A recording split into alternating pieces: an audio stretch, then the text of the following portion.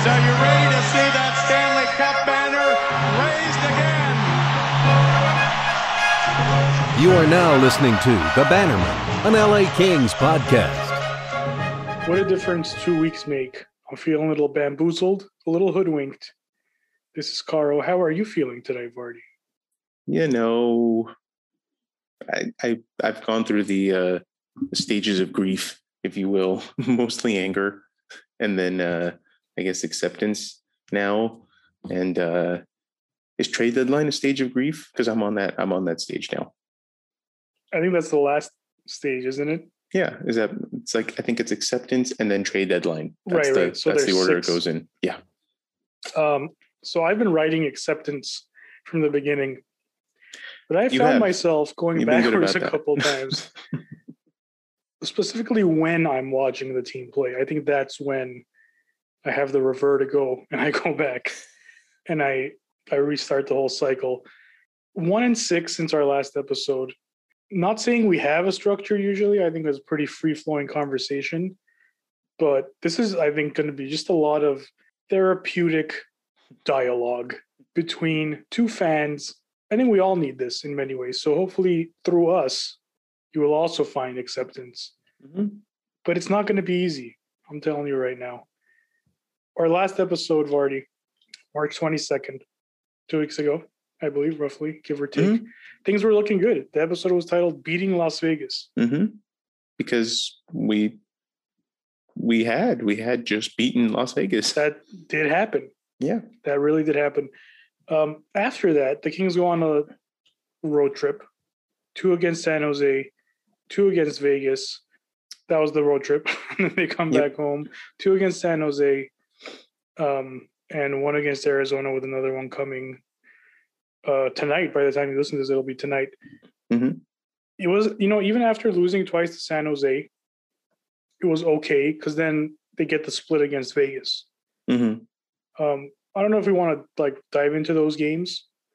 I mean, we can a little bit because I think it was. I think there was. I almost feel like you could take it into thirds. Sure. The 2 initial games against San Jose, immediately after that win against Vegas, then the 2 against Vegas where they split 1-1, sure. And then the last 3 games. I think as a whole, obviously the record is 1-6, but the actual game tape and the game narratives felt very, very different to me. So I don't know what it is about San Jose, but we've been struggling with that team all year. And this last week, or these last 2 weeks, were certainly no exception. If I remember correctly, we talked about at that episode how much these next 2 weeks we're gonna basically determine our fortunes for the rest of the year. And I think I said, if over the next 10 games they could have something like a 6-4, 7-2-1 record, that kind of thing, then hey, you're sitting pretty. And percentage wise, projected point percentage wise, we had the best chance of anyone at that point amongst the 4 teams that were kind of hedging for playoff spots of getting those points, because the opponents' records of who we're going to play against was so weak, namely, San Jose, Phoenix, etc. And of course, that's been the absolute worst possible outcome, I think, short of that 1 win against Vegas. So those first 2 games against San Jose, I didn't think they played badly. Let's start with that. I think they generated shots. I think they outshot San Jose, if I remember correctly, pretty handedly, at least in the first game, probably in the second game as well. But Martin Jones was very much on those first 2 games. Yes, he was very much on, as he usually is against the Kings. Correct. His high danger save percentage was 100. Mm-hmm. His overall save percentage was 968, which is pretty sparkling. Yeah. And then in the next game, his high danger save percentage was 84, and his save percentage was 94. So he put together probably his 2 best games of the season, unfortunately, for the Kings.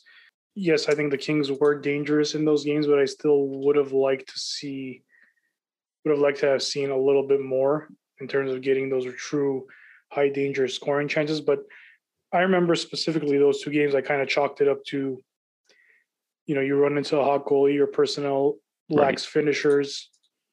You can still take a lot of positives from those two games. I don't know. I wasn't overly upset about that. In two games, Martin Jones has 83 saves. What are you going to do? Yeah. And that's kind of, there's certainly some truth to that. I think if you only had those two games, you look at it, you go, hey man, he showed up against his former team. He maybe prior to that had showed some signs that he was kind of turning his game around, steadying it a little bit. They outshot him, 43 shots in the first, I think, and 44 shots in the second game. Handedly outshot San Jose in both games. Couldn't score a power play goal, at least in the second game. I think in the first one either, because Matt Roy had the only goal in that first one. Yes. What are you going to do? Okay. 2 games. Hey, you're coming off a win against Vegas. You gave it a good shot. You outshot them. You played well. Hot goalie. Okay. Take the positives, like you mentioned it, move on to the next, right? I think that was kind of and San Jose was starting to heat up. Mm-hmm. I would say right around this time. They had started putting some wins together. I know they gave Minnesota a run for their money, including one win. So they were playing good teams very well at that time. So again, just the combination of things plus Jones, you kind of figure it is what it is. Nothing is lost, basically. Yes, it's 2 lost games, but the effort was there.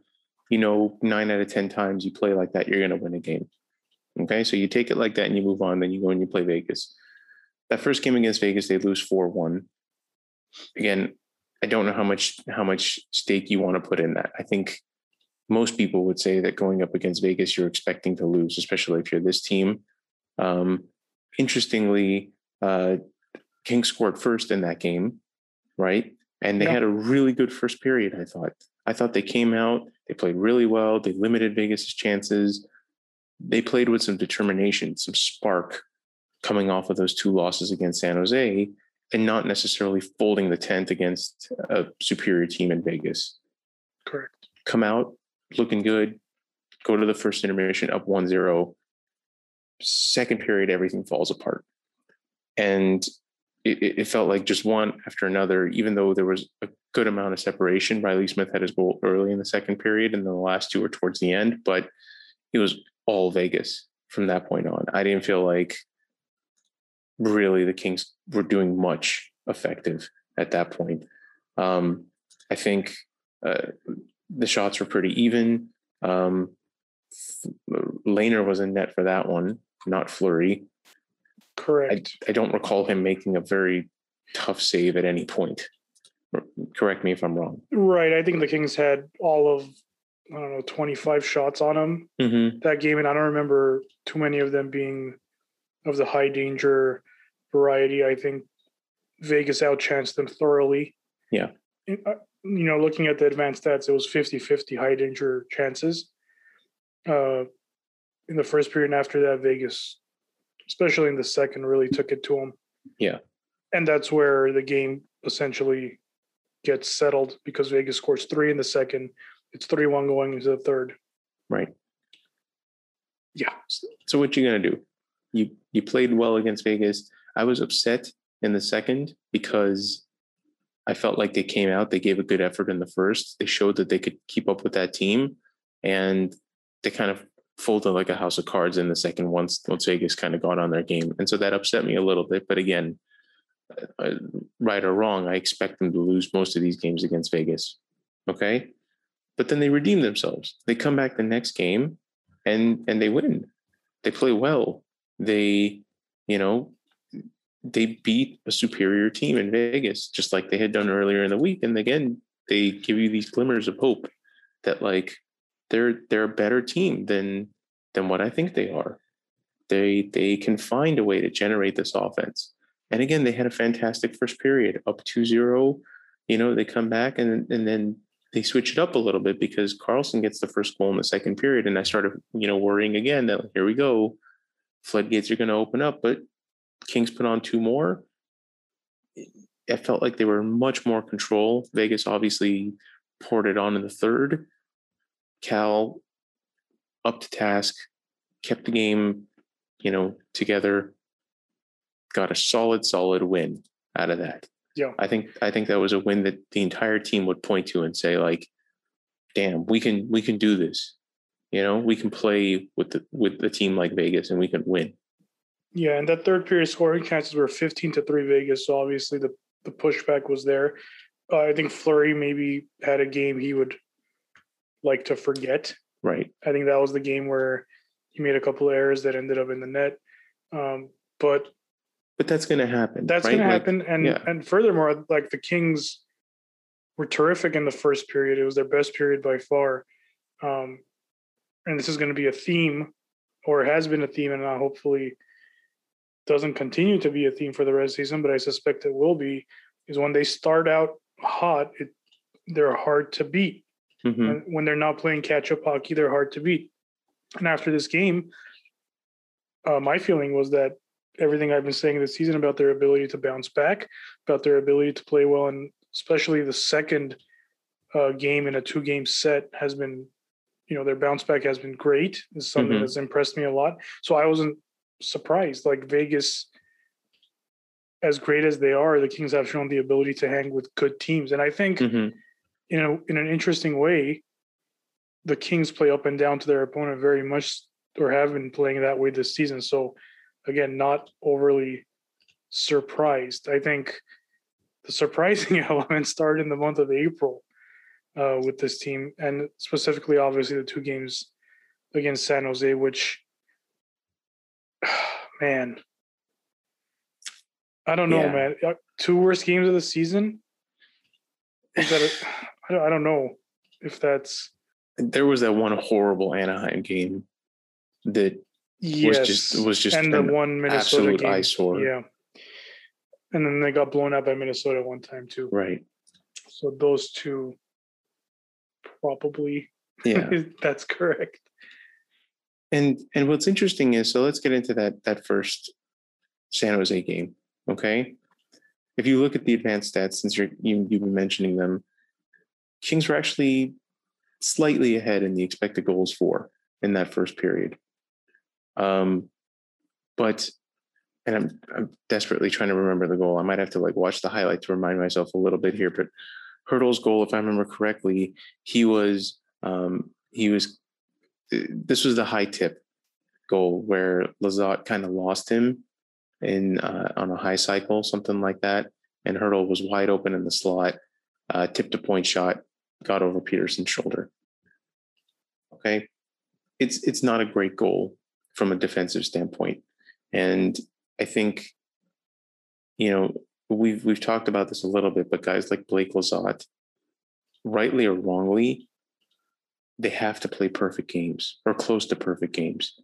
If they're not going to show up on the score sheet, you have to at least do your job defensively, because every one of their errors, every one of their bad shifts in my mind is magnified by the fact that there's just this crop of young guys coming up that inevitably are going to take their spots. There will have to be a roster spot that opens, and the Blake Lizottes, the Austin Wagners of the world are probably going to be the ones who lose their roster spot to these younger guys. And so their margin for error is much, much slimmer in my mind. So that was the first goal. Nothing's, to paraphrase John Goodman's character from Big Lebowski, nothing is F tier, dude. Okay, it's just one goal. You're good to go. But then, instead of them coming out in the second and the third and playing some desperate hockey and trying to get that goal back, the advanced stats just get worse. They drop down to 36% expected goals for in the second. And then the third, when they're already down 2-0, San Jose's expected goals for was 72.7%. Just utter lack of desperation.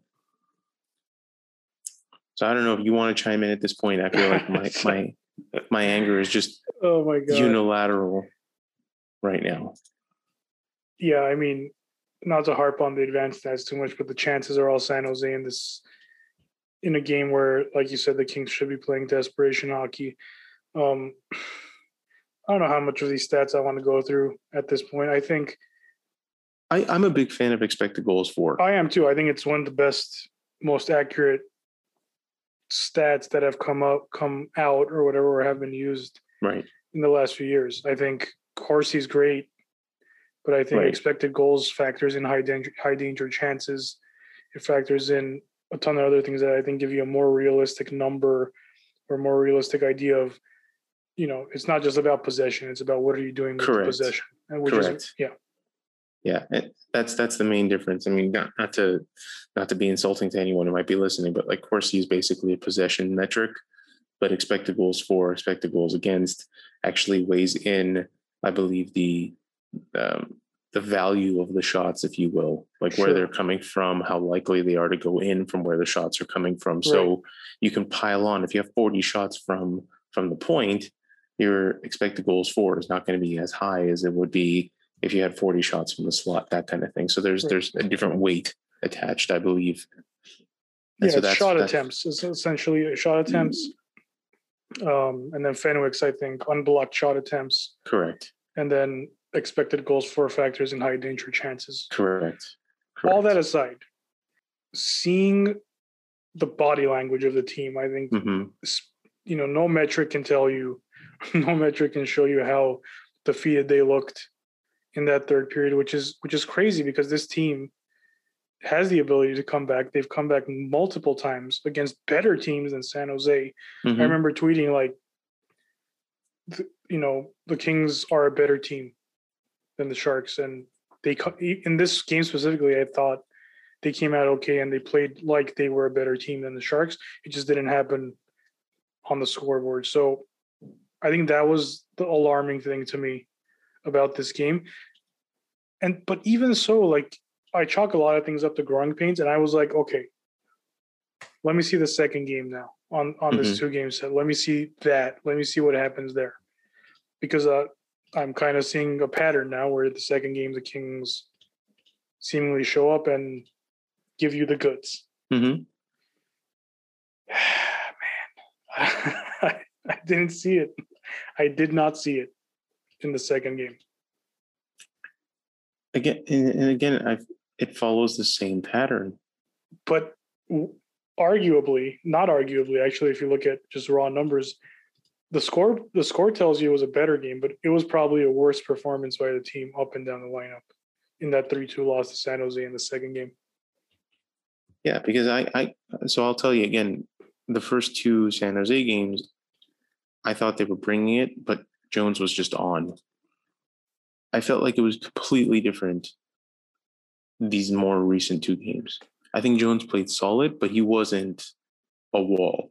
We just were not generating. We just were not pressing the issue. We were content to take single shot opportunities, and there really wasn't a lot of trying to get into the high danger areas and pressing the issue and really making him make as many hard saves as I thought they did in the first 2 losses, right? The first 2 losses I would characterize as better losses, so to speak.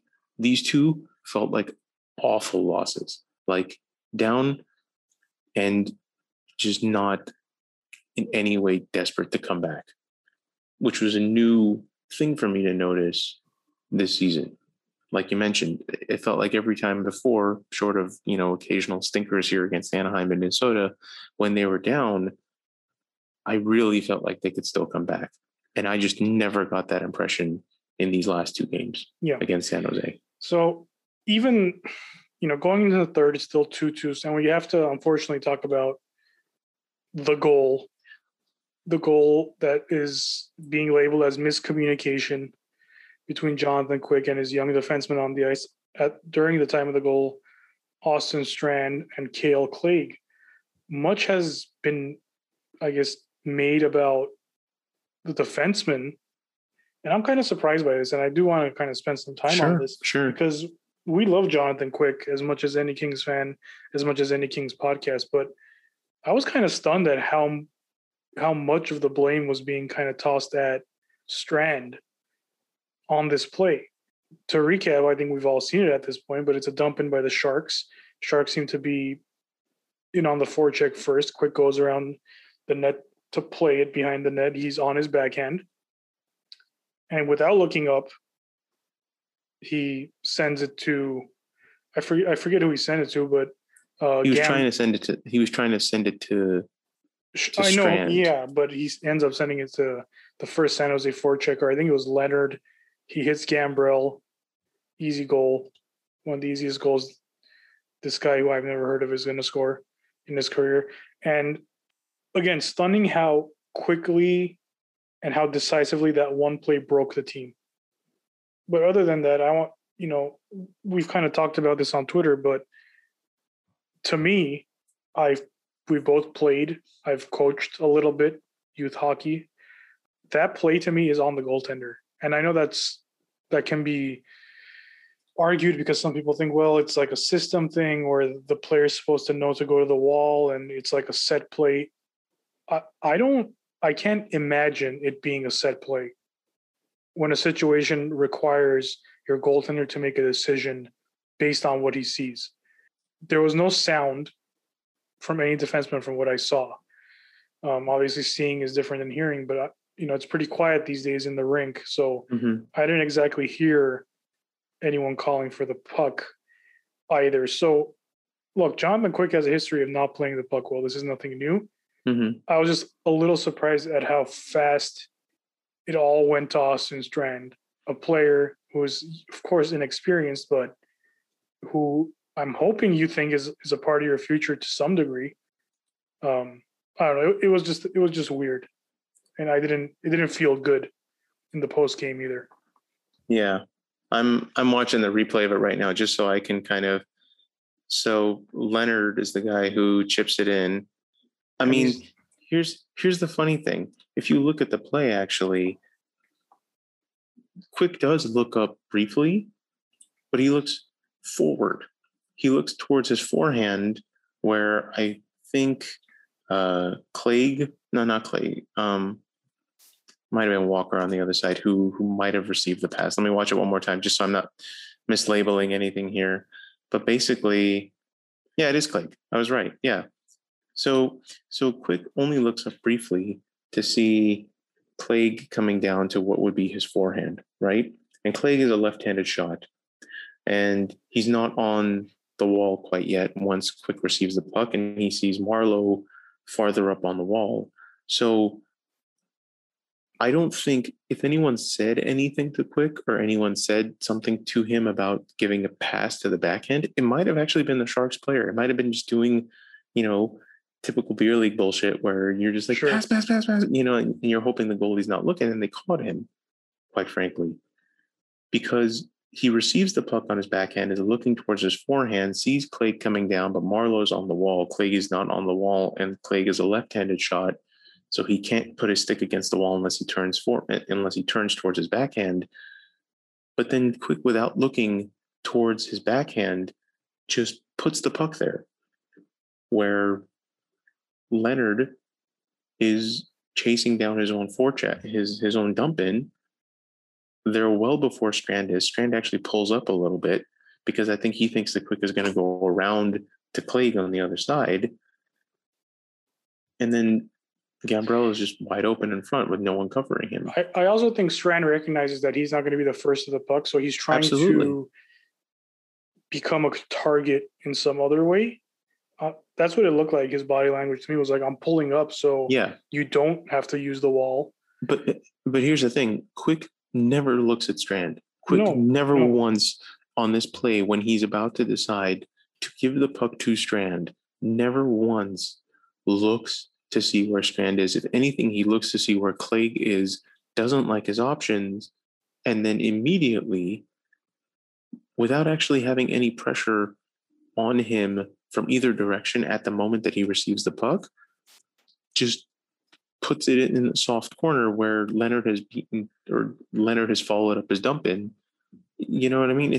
I can't even call that a miscommunication. I really can't, because I don't think anyone was communicating to him to put the puck there. My whole thing is this. You can't every goalie that plays the puck cannot be at the complete mercy of their D-men and what they say.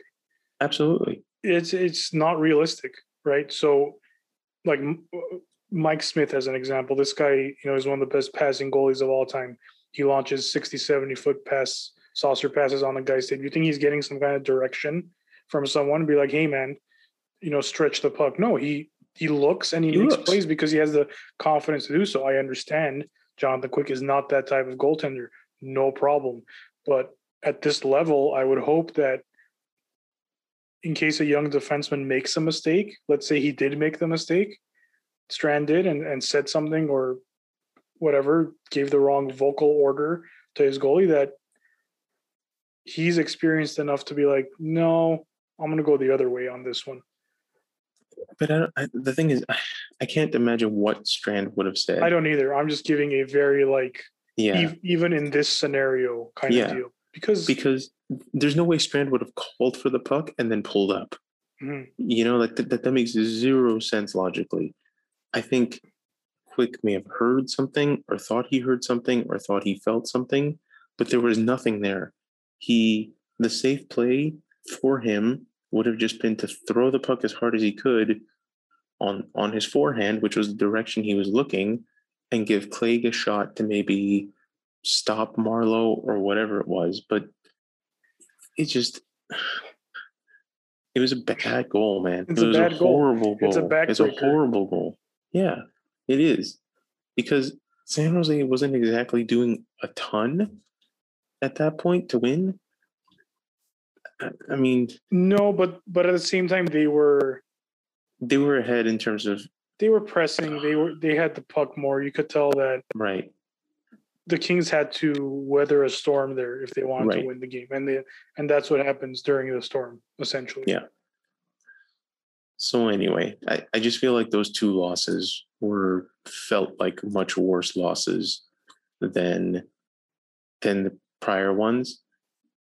And then I just feel like the lull of that, the defeat, the body language, just the overall malaise over the team definitely carried over into the first period of the Coyotes game, which ends the game. Basically. I mean, that period was over by 15 minutes into the first period. Yep. Sorry, that game was over 15 minutes into the first period. They just... That's absolutely correct. And it's not, again, after going down 3-0 in what was just a shit period by every metric you can find. Number one, it's too hard to come back from that to start with. But the Kings obviously played a little desperate. I thought they had chances. I think, you got to credit Aiden Hill there. He made some ridiculous saves to keep that score the way it was. The blown offside or whatever you want to call it, the weird review, like we could go on and on about that. The final explanation from the NHL was that who had the puck? Was it? It was Bunting. Yes, it was Bunting who had the puck on the line. Garland was touching up. Bunting, I guess, made it a point or was very careful not to be playing the puck over the blue line that allowed Garland to touch up. This was the explanation. Okay. Right. You're talking about slowing the frames down to go frame by frame to figure out what happened here. In my opinion, if you have to look at it that closely, it should probably count. I know it sucks. I know it sucks that it happened to us, but the game wasn't lost on that play. Yeah. I generally speaking agree with that, because I don't think that play affected the Kings' ability. Right. They could have defended that play. Okay. It was a standstill play.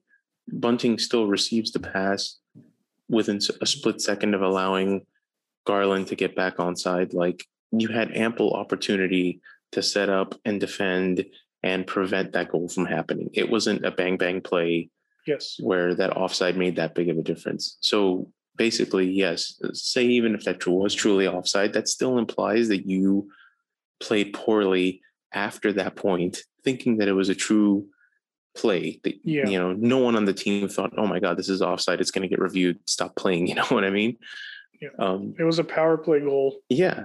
Um, It was a rebound off a shot, loose puck up front, and Bunting put it away for his hat trick goal, basically. Right. And let's put that aside. Cal Peterson had to make 3 or 4 really hard, tough saves in order to even keep this game at 3-1. Yeah. So, I don't know. That was a tough game. That was a very tough game to watch. The second of the 2 game set is coming up, like we said, tonight. As you're listening, it should be Wednesday. But I guess we got to talk about the post game. And that's really, I think, the story here. Yes. I think,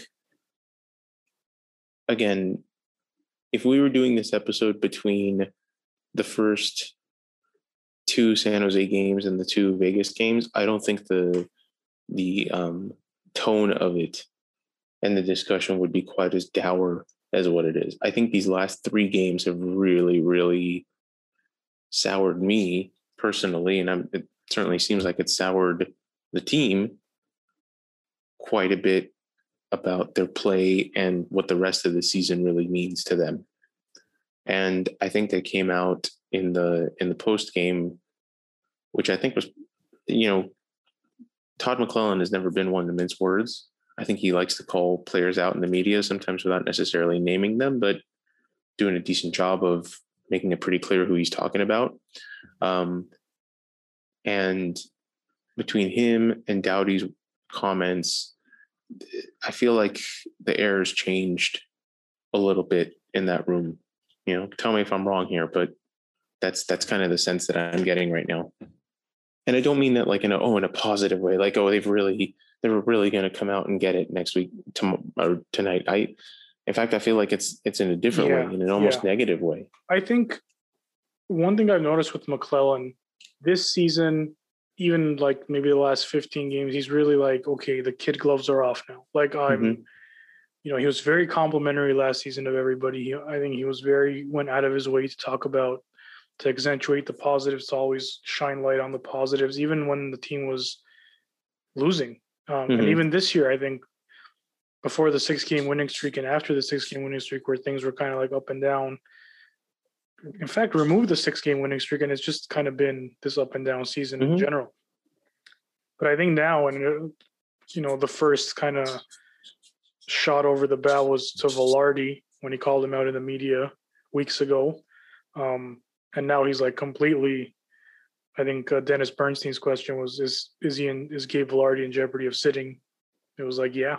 And he's sitting next game from everything we see. He was not in any of the line rushes today. He was just doing extra work after practice. So he's probably going to take a seat. I think the disappointing part of all this is that our last episode, we were talking about these young players actually stepping in and filling boxes. And it looked like it was going to be very hard to figure out who to keep because there were so many young players doing so many good things. All of a sudden, like my fear is, and my anxiety is like too many of the young players aren't doing enough now. And everyone's job is seemingly in jeopardy all of a sudden. So that transition from the high to the low from those 2 extremes is really jarring to me. And I didn't expect it. And I realized this is a weird season. It's a weird season. Are you speaking purely on the NHL level, or are you speaking of like I am speaking on the NHL level. Okay. Velarde is the big one for me because I've been so complimentary of him, and to see him really ghosted out there for like 10 games, maybe less, maybe more, I don't know. But it seems like the last handful of games, he's really been fighting the puck. Like anytime he touches the puck, he's struggling to do something with it, where he was very smooth early on. He was making the right decisions, seemingly using his high IQ every time. And he's a young player, so I'm not ready to panic. But at the same time, I am discouraged specifically with him at how extremely different he could be. I knew a rookie can struggle, but man, to go from one extreme to the other like that is a little alarming to me. And not just him, man. I think Sean Walker I've been kind of critical of, and he's not exactly a kid, but I think like right now, my worry is like, man, is he a part of the solution for this team, or is he part of the problem? Like I'm asking these questions.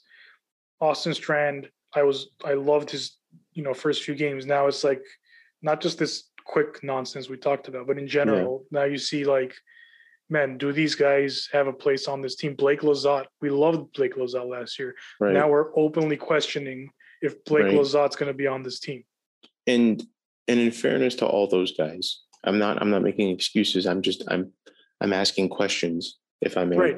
Right. I don't know still how much Walker's injury plays a part. I don't know how much Blake Lizotte having COVID or seemingly having COVID. They never said whether he did or didn't, but I'm assuming given that he was out like 2+ weeks that he probably had some symptoms. And with Gabe, I don't know if his prior injuries are weighing in any way. I hope not either. I don't know. This is the problem. I don't have a lot of answers. I just know that, I would think in my mind that if it's a physical inability to perform or they're trying to kind of get over things, that the team would know better than to rush them in and put them into these minutes. But maybe that's not it. Maybe it's just nagging stuff and it's not picking up. But I get the sense that that's not what it is. It's not a I want to and I physically can't kind of thing, Right. Like for example, with Gabe's game, it's like, I think if he was just coming out and playing offensive hockey, right? Like the early knock on him was, okay, the defensive side of the puck, the face-offs, etc. Like he's got to be able to play two-way. He can't just show up and try to drive offense. Well, now it's like, I'm not seeing either. I'm not seeing, there's a complete lack of effort, What's really glaring to me, and this was a knock on him in his draft year, was that his skating is a problem. Mm-hmm. I didn't view it as a problem until recently because he's really lumbering around the ice. Mm-hmm. He's really, again, you mentioned injuries. I don't know, but all I know is he doesn't have any sort of explosiveness in the last 6-7 games. Mm-hmm. He's in glide mode. When he enters the zone, he could still gain the zone because he's so skilled. Right. But he just doesn't have that next gear that he used to have, in that stretch where he was scoring in back-to-back games where I think he was getting 16, 17, 18, 19 minutes a night, which has dwindled down to like 11, 10. He didn't play a shift for the last 9 minutes of last night's game. Yeah. Or the last, yeah. So I guess the reason I'm not panicking is because we've seen that it's there and that it's, it's a young player maybe going through some kind of issue in his first real NHL season. So no, like I said, not panicking, but I am very much concerned because it wasn't more than 3 weeks ago where I boldly stated that I thought there's no reason why Gabe Vilardi can't be the number one center of this team, fully expecting Quinton Byfield to be a part of that picture, right? Possibly being the second line center of the team. So I'm less concerned about Vilardi, but more of my concern is like, where are we completely going to just depend on our prospect pool now to just do everything? I mean, it seems that way. Right? Because, okay, so step beyond Vilardi. Okay, yes. Who you expect? Let's chalk it up to injuries, rookie year, whatever, figuring the game out. Okay, let's put him in that box. Let's take the Lizottes and the Wagners of the world and say, all right, if this guy doesn't pan out, it's not going to make or break the team. He's a guy that you hope for the best, and if it doesn't work out, that's okay, because you aren't counting on a whole heck of a lot from this particular batch anyway. So then you're left with Adrian Kempe, for example, right? A guy who we have heard multiple times is considered as part of this team's future, is considered clearly as an important part of the power play, keeps being put into scenarios where he's a top six winger, and there's nothing going on. Like I may be completely wrong, but since that Anaheim game, what has he done? And at some point, fine, he's a streaky scorer. He's this and that. He's He's still probably top 3 on the team in terms of scoring. I get that. But to me, respectfully, it doesn't cheer me up to know that he's top 3. It makes me sad that he's still, that high in this team scoring, because I know that the bulk of that scoring has come against Anaheim in like 2 or 3 games. You know what I mean? This isn't like, oh, he's putting one in here and there. He had a goal against San Jose on the 24th, and that's it, bro. One goal, 1 assist. Yeah, since that's the 2 games. That's it. Yep. That is it. Since March 12th to April 5th, he has 2 points, and he's been given power play time. He is constantly playing. If you look at his ice time, averaging in the high teens, 17 minutes or so, being given every opportunity, and there's nothing there. That's a goal and an assist in 11 games. That's not good. And also, like, he stopped shooting the puck. It's very odd. Like, it's almost like directly after that Anaheim game where he had 6 shots on goal. Right. He just drops to 2-1 for the longest time until he got 4 against San Jose. Mm-hmm. I don't know what it is. I'm not a sports psychologist at this point, because but that's what I'm struggling with as well. I can't, aside from the tried and true consistency of Kopi, who's still somehow scoring over a point a game on this team. Okay. Aside from Doughty, who is still playing, I think, good hockey overall. He's playing great hockey, man. He really is. He really is. Really, and I feel terrible for him, because I feel like he's really trying to progress as a player and as a leader, as evidenced by his comments. Yeah. I think this is the best season he's had in a long time. For seemingly a long time. It's felt like a long time, but right. I think this is his best season. And I think this is the first time where he's actually being a leader and not just trying to play leader or say the things he thinks a leader should say. Yeah. I think he's genuinely like upset, and I think he's speaking from his heart, and the right things are coming out of his mouth finally. Right. But yeah, so aside from that tried and true guy and your first line players, like, okay, Jeff Carter has not done anything.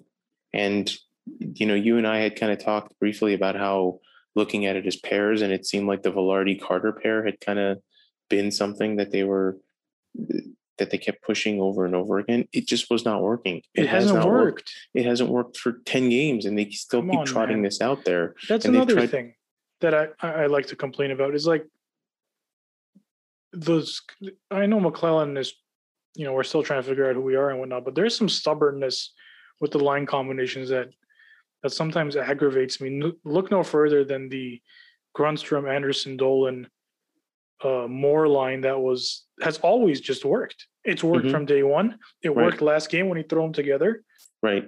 But for some reason, he was insisting on putting Moore with Velarde and Carter. And that line is atrocious. Horrible. Atrocious. I don't think they had a single controlled entry. Yeah. They had I think at one point against Phoenix, or in the second San Jose game, I want to say it was Phoenix. It was the Arizona game. Yeah. What was it? They had like a 0% Corsi. I'd never seen. They were on the ice for 0 positive shot attempts. Yeah. That happened. I mean, I can't make sense of this. I really can't. I get that, okay, so does every guy have an excuse, I guess is what I'm trying to say. Like, if I look at every single person on this list, do I have to come up with an excuse as to why this isn't happening? Like, oh, Kempe's streaky. Oh, Jeff Carter's old. Oh, Athanasiou, he's doing what he can. He plays well. I actually like Athanasiou's game. I really hope they re-sign him. I don't have a single bad thing to say about the guy. We'll see, man. We'll see. I mean, I think Moore's playing great. Yeah. I think Moore is playing really solid hockey. Had a shorthanded goal. It's just frustrating. It's very, very frustrating. I think the frustrating thing is the guys who are playing well, they're just not going to be there. Athanasiou's not. Yeah, he's not a cornerstone guy. He's not a cornerstone guy. Even Jad, Grundstrom, they might be a part of this team in the long term. They very well might, but they're going to be most likely on the bottom 6. Mm-hmm. They can't be your best guys. Like, God bless Kopitar and Brown, but how long, right? I know this is a transitional season, and a lot of this is probably like sky is falling shit that we're saying right now, and I get that, but we really need to see something from someone to just change the course, not even the course of the season in terms of like standings, because I think it's lights out. That's just me, and that's okay because my expectation was never very high to begin with, but it'll be tough to close out the season this week because there's only 19 games left. Yeah, it's the waves, man. It's the waves. I can tolerate good losses. I can tolerate good effort without results. I can tolerate seeing some progress. And I guess on the whole there is. But at the same time, I want to see consistency. I think one of the hallmarks of a guy like Kopitar has been that even if he's not scoring necessarily, he's always in the game. He's always responsible. He's always playing well. Brown, even if he's not scoring, he's always forechecking. He's always hitting. You know what I mean? Like, I need to see this next wave of player who's going to fill that consistent role. And there is just nothing there. There is nothing but guys who are showing up for 4 to 5 games at a time and then going completely Casper and just nothing, to the point where we have to talk about, like, don't be so sensitive if you get scratched. Don't be so worried. You know what I mean? Like, these are actual conversations that are being had that, like, come on, that's more frustrating to me. I don't care if they miss the playoffs. I really sincerely don't. The fact that they were even flirting with it throughout this far into the season is remarkable. But within 2 weeks' time, I feel like they have done so much damage to the progress that they had made up until this point that you can't undo some of these comments. You can't undo the motivation behind the pressers, the post-game pressers, and all the stuff that's being talked about, because that is real. That is real, and that exists in that locker room, that exists in all of these players' heads right now. And that stuff can spread so fast. Yeah. It worries me. I know. The fact that every game is a 4-point game is completely devastating in terms of what happened in this past 2 weeks. Yeah. And that it's very easy to get buried. Arizona seems to just be climbing and climbing and climbing. They seem like they were dead in the water. Let me ask you, what were your expectations coming into this season? My expectations were closer to what was happening 2 weeks ago. Be in the fight for a borderline playoff spot and not get it because there was better teams ahead of you. However, what's happened over the last 6 games, more specifically what's happened over the last 3 games, is horrible to me, man. It's horrible. And it's because, it kind of goes back to what you mentioned. Like, when they had that terrible game against Anaheim, they came back the next game and were just like, nope, that is not us. And now they've had 3 games in a row where I feel like it has just been snowballing.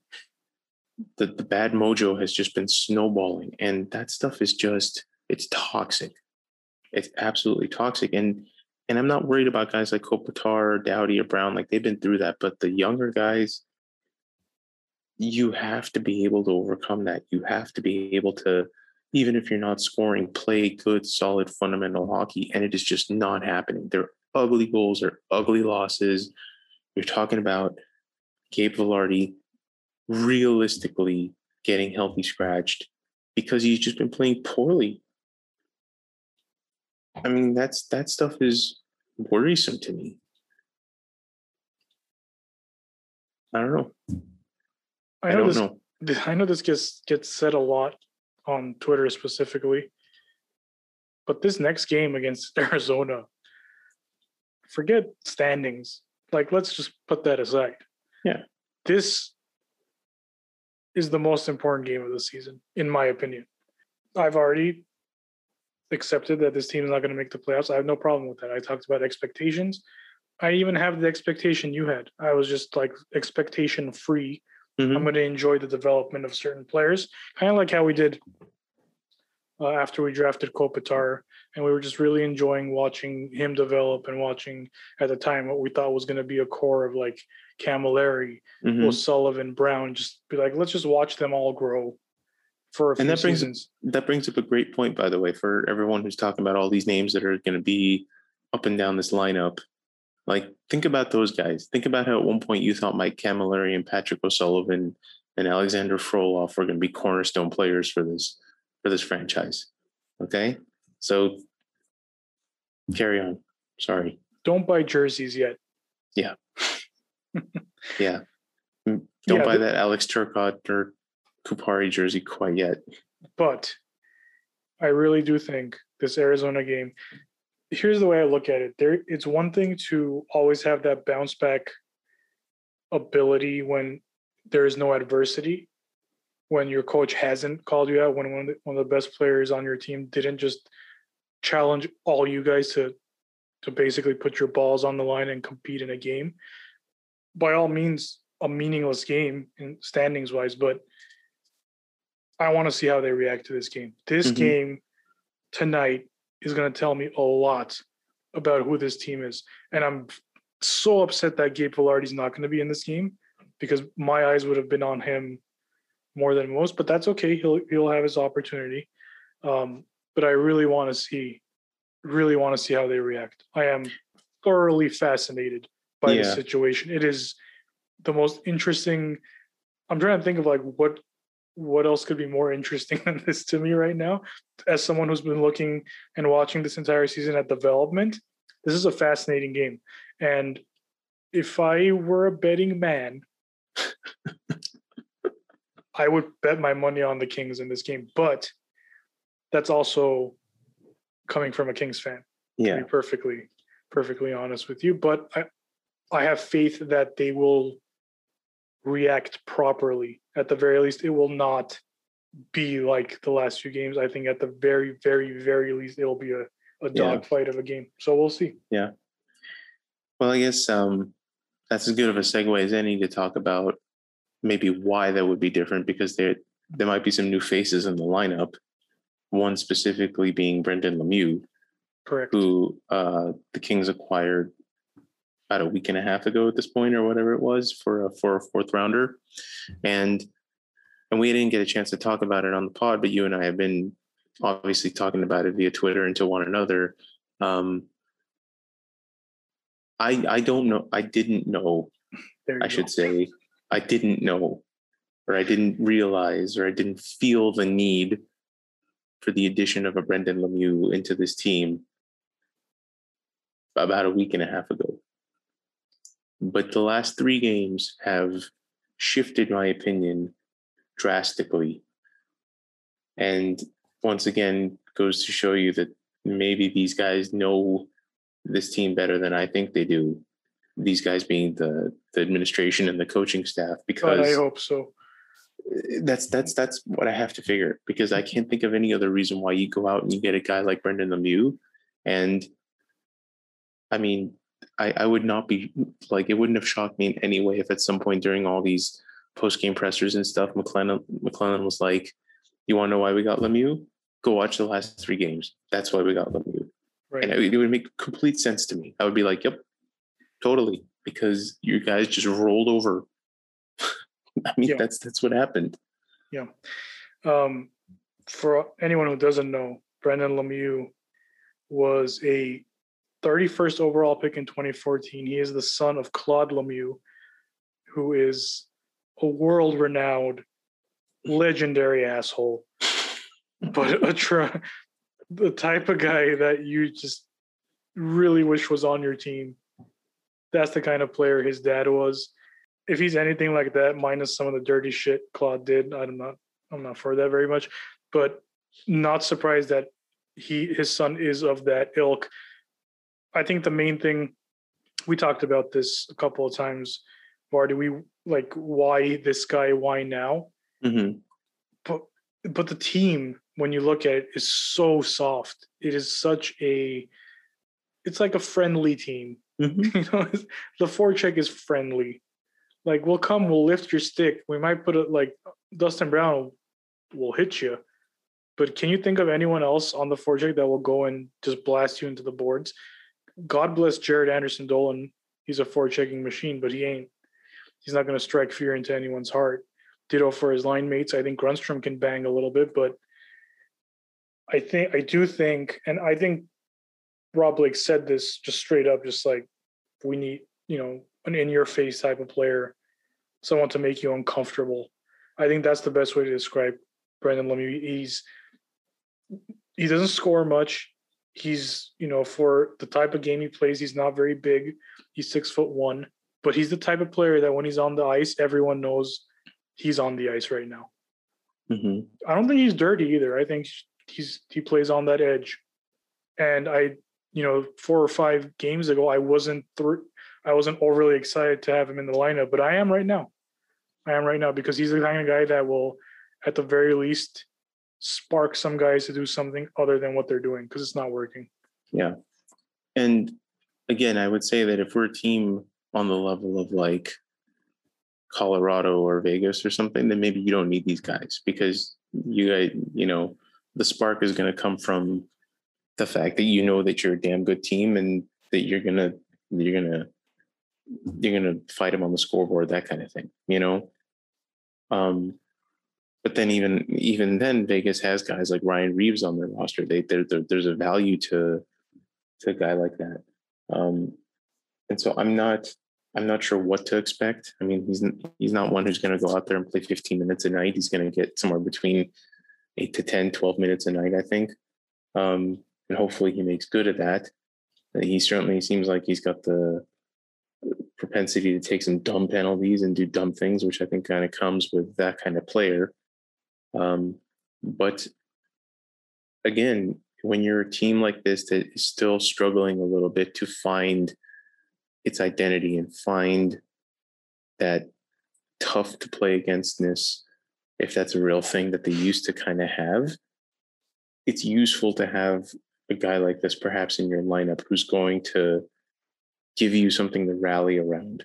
I don't know what the Kings rally around right now, aside from every once in a while having McDermott come out and pound someone's face in. But McDermott's not that kind of guy. You know what I mean? Like, I don't think you put McDermott out there when you need a spark. You put McDermott out there when you want your actual defenseman to catch a breather, and you hope to God that McDermott doesn't screw up in that period of time.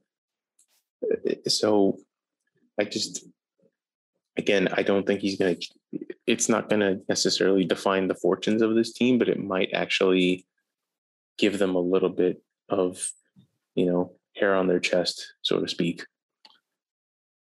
Hope so, because this flatlining thing doesn't work for me. Yeah, no, that's exactly what it is. It's just give me a pulse.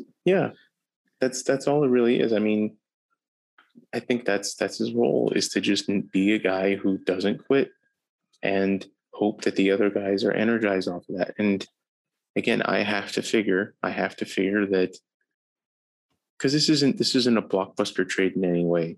It's not a salary cap move. It's not you know what I mean? Like, we actively gave up a pick to bring this player into the fold. And so I have to think that they looked up and down this roster throughout the last 30 some odd games, and they said, we are missing something. We are missing whatever it is that this guy brings. And the coaching staff said, get us someone who can do this, So here we are, and we'll see if it makes the type of difference that they're hoping that it will, because he's got this year and next year on his contract. So he's here for a little bit, which is more than I can say for some other people who are on this roster right now. Trade deadline's coming up. Sure is. Monday is the day. I don't know. I think last time we spoke about like what we'd like to see. I don't know, man. I think I said like if they just stand pat. Well, I think now it's pretty clear that they're going to be sellers, right? Like, sure, I can't imagine what's going to. To me, it was clear when I said that they were going to be sellers too. That's true. So I still don't know who they would trade. Obviously, Jonathan Quick, Jeff Carter, all these the usual names that we talk about on this podcast. And last time we talked about them, I think general feeling was like they're better off, keeping Carter because what are they going to get? And he's just a better leader than I don't know anymore, man. It's not even. It's not even. I'm not even knocking Jeff Carter because he gets some chances. I think he's trying out there. He had two really good chances that Aiden Hill just flat out robbed him. Right. So nothing against him, but I think you got to do something, and it's not even about you got to do something to shake the team up, but I think you got to if the writing's on the wall, I think you got to unload some kind of salary. You got to make roster spots because this roster, the way it's built, like it's not good. The personnel, people say, people ask me a lot, like, what's wrong with the team? I don't even know where to start. Look at the personnel. Who's going to score goals? Show me a finisher on this team. The best finisher on the team is like 36. Yeah. Who's going to score goals? You can show me all the goal stats you want. Look how we're not scoring. Yeah, no kidding. Look who's in the lineup. Yeah. I mean, look who's breaking the puck out for these forwards. Well, look who's getting the breakaways and putting them right in logos or wide, You know who passed him that puck? Cal Peterson. There you 100 feet on his tape. There you go. We don't have puck moving defensemen.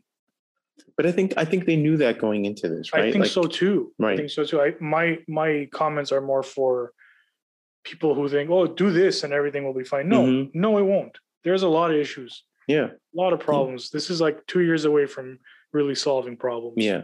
And I'd like to think again that all of these conversations that we're having now, the Kings administration had them over the summer, because otherwise you don't just take your roster with $9 million of cap space and don't bring in anything. You know what I mean? Like they looked at this and they made a conscientious decision that what we have is good enough for what we're trying to achieve, which is just incremental progress. Their goal clearly was not, we need to make the playoffs this year, because if that was the goal, I mean, they had the cap space, they had the ability, they had, the assets that they could have traded and made those moves. But clearly they saw where this team is and where it isn't, and decided that we're going to run with what we got and reassess. And I don't know what that timeline is. I don't know if it's next season. I don't know if it's the season next. I know that it's burning people's patience, certainly. And, at some point when you're GM of this team is Blake going on his fourth season now? Fifth? I don't know. What are we on here? His third head coach? It definitely is third head coach. But that's what I'm saying, right? Like at some point, it's all hypothetical and it's all nice and you might be doing the right things on paper, but you have to have some results. And so they made the decision between, the front office and the ownership that this season we're going to run with what we have. That I don't think the results were really the priority. I feel pretty confident in saying that, because I think it's to see what we have. Yeah. And it's all for the best. If they're going to make the playoffs, they're going to play Colorado. Yeah. The Avs are, by the way, 15-2-3 in their last 20 games. I'm feeling pretty comfortable about my preseason prediction of them now. I mean, they're an absolute juggernaut. They're such a beast team, man. I'm going to enjoy watching every minute of them. I'm going to go hardcore, go Avs go once the playoffs start. And I feel no shame in saying that. Like, I've seen teams throughout my life that are like, okay, this team is the best team in the league. The old Detroit, Colorado teams, even Tampa in the modern era. When you looked at Tampa, you're like, where's the hole? Like, where are the holes on this team? But I don't think I've seen a team like this in quite some time, where they're coming at you in waves and they have the puck the whole game. Yeah. And they don't mind beating you 3-2. Nope. Because they're out shooting you like 50-15 every game. They're out shooting them like they're out shooting teams 2-1 every game. It's bonkers. Tampa was good, but there's games where Tampa the shot count was right there. It was a one-shot game. A lot of situations like that. It's just Colorado, man. This is something else. 2 years ago, Joe Sakic was being thrown into the fire as like one of the worst GMs in the NHL. I'll tell you what's been a great signing for them for trade. I can't remember how they got him at this point. I have to look it up. But Nikushkin has been a tremendous player for them. I mean, his advanced numbers are astounding. I mean, just playing tremendous two-way hockey for peanuts. And just a super deep team on every level, total buy-in to their system. Yeah. And I mean, if you're going to do it, this is the year to do it, though, man, because you've got a few UFAs next season, most notably Landeskog is a UFA. So Stars bought him out. Is that what happened? Yeah. Well, first of all, they signed him to a 2-year, $6 million contract. Yeah. And then they bought him out. Colorado signed him to a one-way $850K contract. And after his first season with Colorado, 2 years, $5 million. Yep. And he's an advanced stats darling right now. He's an actual stats darling. I mean, he's doing – this is what I'm saying, man. There's smart moves, good contracts, deep team, total buy into their coaching system. I mean, it is just – it's playing well, man. It's just clicking. Everything's clicking. Yeah. Some of the players they have, Andre Burakovsky. This is what I'm talking about. These are great. Like, these are awesome. Dude, like Jonas Donskoy is lighting the friggin' lamp. What do you have? Like 4 goals in 2 games the other or more? You know what the funny thing is? You get Brandon Saad for Zadorov. What a great trade that was! Like, here's another guy who could fly up and down the wing. Devon Taves. What a signing by them. Devon Taves was probably like the smartest signing for them. Yeah, I mean, just. I'm happy to see teams like that succeed. I really am, because it's done through a combination of like drafting well. But again, this kind of speaks to how people want the Kings to be structured, right? Because this comes up all the time, these like projected lineups that I see on Twitter where it's like every single draft pick that we've ever taken over the last 3 years is suddenly like in the 12, you know? Look at a team like Colorado, who wasn't great for a couple seasons, was able to draft guys like McKinnon, Rantanen, and Landeskog, and that was your core. It was pretty clear that was your core. Every other piece has come through trades of assets or free agent signings or what have you. Well, Nazem Kadri, the back end was drafted pretty well. Well, that's true. Bowen Byram and obviously Cale Makar. But that's my point, is that they knew when to cut bait on guys like Matt Duchene. Okay, they knew who was going to be their guy and who was going to be a guy that was replaceable with something better. They saw opportunities to sign UFAs. They saw opportunities to bring in young guys who were a little bit farther along but could still contribute. That's how you build a good team, man. So this idea that like we need to keep everyone and, you know, it ain't going to happen. It ain't going to happen. And in an ideal situation, Adrian Kempe would be like the Andre Burakovsky or the you know, the JT Compher or whoever for the Kings. But unfortunately, we're trying to put him and elevate him into a role that who knows if he's ever going to be that guy. You know what I mean? Yeah. My favorite Colorado trade might be that Kadri trade, by the way. Of all the other ones, it's just he's such a good mix with that group. What are they? It was like Tyson Barrie. Yeah. And Kerfoot. I think it was there. There you go. What are they doing? Well, Tyson Barrie's doing well, but he's in Edmonton. Correct. And Kerfoot is in Toronto. I think he scored like his 2nd goal of the season. Yeah. So I don't know. But it is a good lesson in patience, I think. We're bringing it back around to well, it's also a good lesson in not just patience, but in, you know, you have to get a little lucky. Sure. You have to draft a couple guys who are going to be real blue chip players. And when I look at the Kings prospect pool, there's maybe 2 guys that I can think of that I consider blue chip players, even though there's a lot of first round picks. Blue chip meaning like that could be on the level of almost can't miss. Yeah, that could be on the level of Landeskog, Rantanen, Makar, and McKinnon. Like who do we have within? The only one that could get there is Byfield. Byfield. That's it. That's it. Maybe Kaliev. Maybe Kaliev is more of that second tier. Could be, if we're lucky, he's Rantanen. Right. But that's what I'm saying. Colorado had 4 or 5 drafts where they got guys like that you knew immediately within the first 2 seasons that like, okay, we hit it out of the park on this one, guys. But I look back at our first round picks and Alex Turcotte, I don't know what he's going to be. Kupari, I don't know what he's going to be. I mean, we have no one on defense who's going to be anywhere close to Cale Makar. No, Cale Makar might be a generational type defenseman. We have no one on defense who's going to be anywhere close to Sam Girard. Probably true. So that's what I'm saying. This is you have to have a little bit of luck, but you also have to find these guys somehow. You know, they got Sam Girard by trading a guy like Matt Duchene for them. You have to be okay with, you know, that's how you build a team, man. I can't think of a single team that hasn't benefited from trading Matt Duchene. Almost to the minute they traded him, they became a good team. Mm-hmm. Colorado. To the minute. Yeah. They knew where their weaknesses were, and they knew who they could sacrifice. He was definitely there. My God, Nashville. Anyway. Yeah. So I don't know. I don't know what we do next week. I don't think it's going to be whatever we do next week is going to be for this season.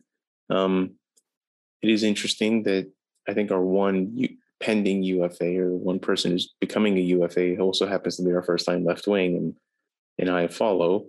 And, you know, you and I talked about this in depth with the hockey royalty guys about, yes, he might seem like a good trade target, but he's also, you can get rid of him and that leaves a pretty gaping hole in the Kings lineup that I don't even know who would slot it and fill. Right.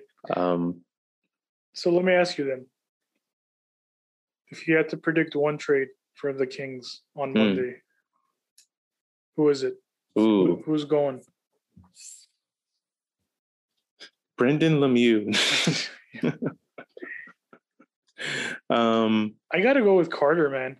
You think so, huh? I mean, I don't, like I said, I couldn't even tell you for sure if anyone's going. Obviously, we're just fans, so we couldn't tell you that. But if I had to like lean one way, I probably go Carter. He's got one more year after this? Yeah. Okay. So he's going to retire after that. Yeah. For sure. You could retain, and the Kings have no qualms about retaining salary. Absolutely. Like, there's no issue here whatsoever. Absolutely. They have cap space, and they have guys. They have Phaneuf and Kovalchuk's expiring buyout contracts coming off the record here too. So I'm not worried about that at all. I guess I follow as a possibility. Logic to me dictates that they won't do it, but yeah,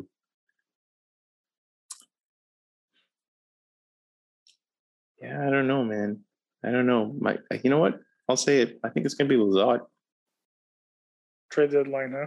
Mm-hmm. Because I don't think he's done enough. Like, they'll retain him if he's an RFA, but I think he might have some value as a young guy to some team.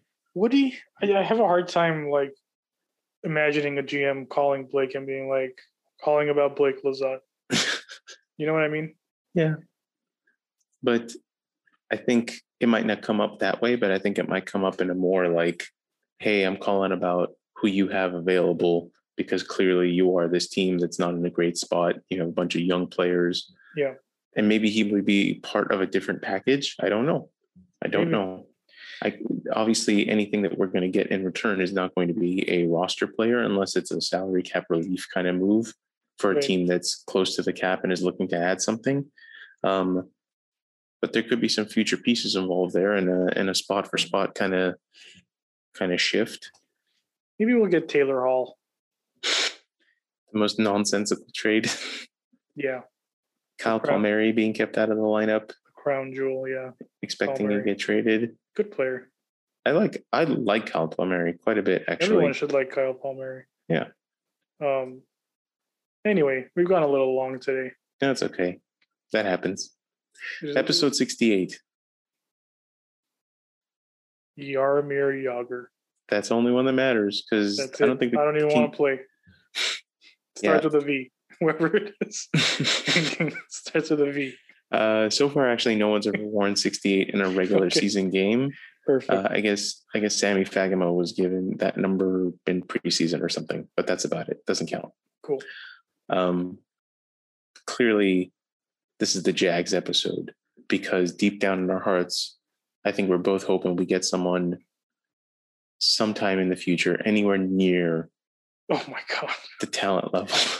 Jesus Christ. We're not gonna come on now. No, but I need Hold on. something. I'm gonna flip the script and give you some trivia on Okay. this number. Watch me get it wrong. I think Here you'll we get it. I don't know. A former King great before he was acquired by the Kings wore number 68 in the first few seasons of his career. A great. I mean, shit. I think so. What jersey era? The Staples Center era. Oh, really? Okay. Yeah, Staples Center era. Not Ziggy. It is Ziggy. Really? Yes, it is Ziggy. Number 68 for the New York Islanders.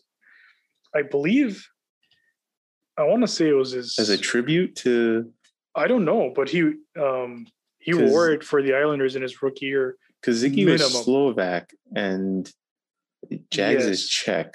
Yes. There's some great images of Ziggy with he even looks like him, to tell you the truth. If you just Google Ziggy Palffy 68, it's pretty outstanding. But then he switches 16 with the 16. Islanders. Yeah, that's what I remember. Yeah, there it is. Oh, wow. And then The When he old came to Yofa LA, with the old Yofa lid. that's right. I'm telling you, it's like he's almost like Yager. So 2 seasons he actually wore 68. How about that? Yeah. Came to the Kings, can't wear 16 with the Kings. Yeah.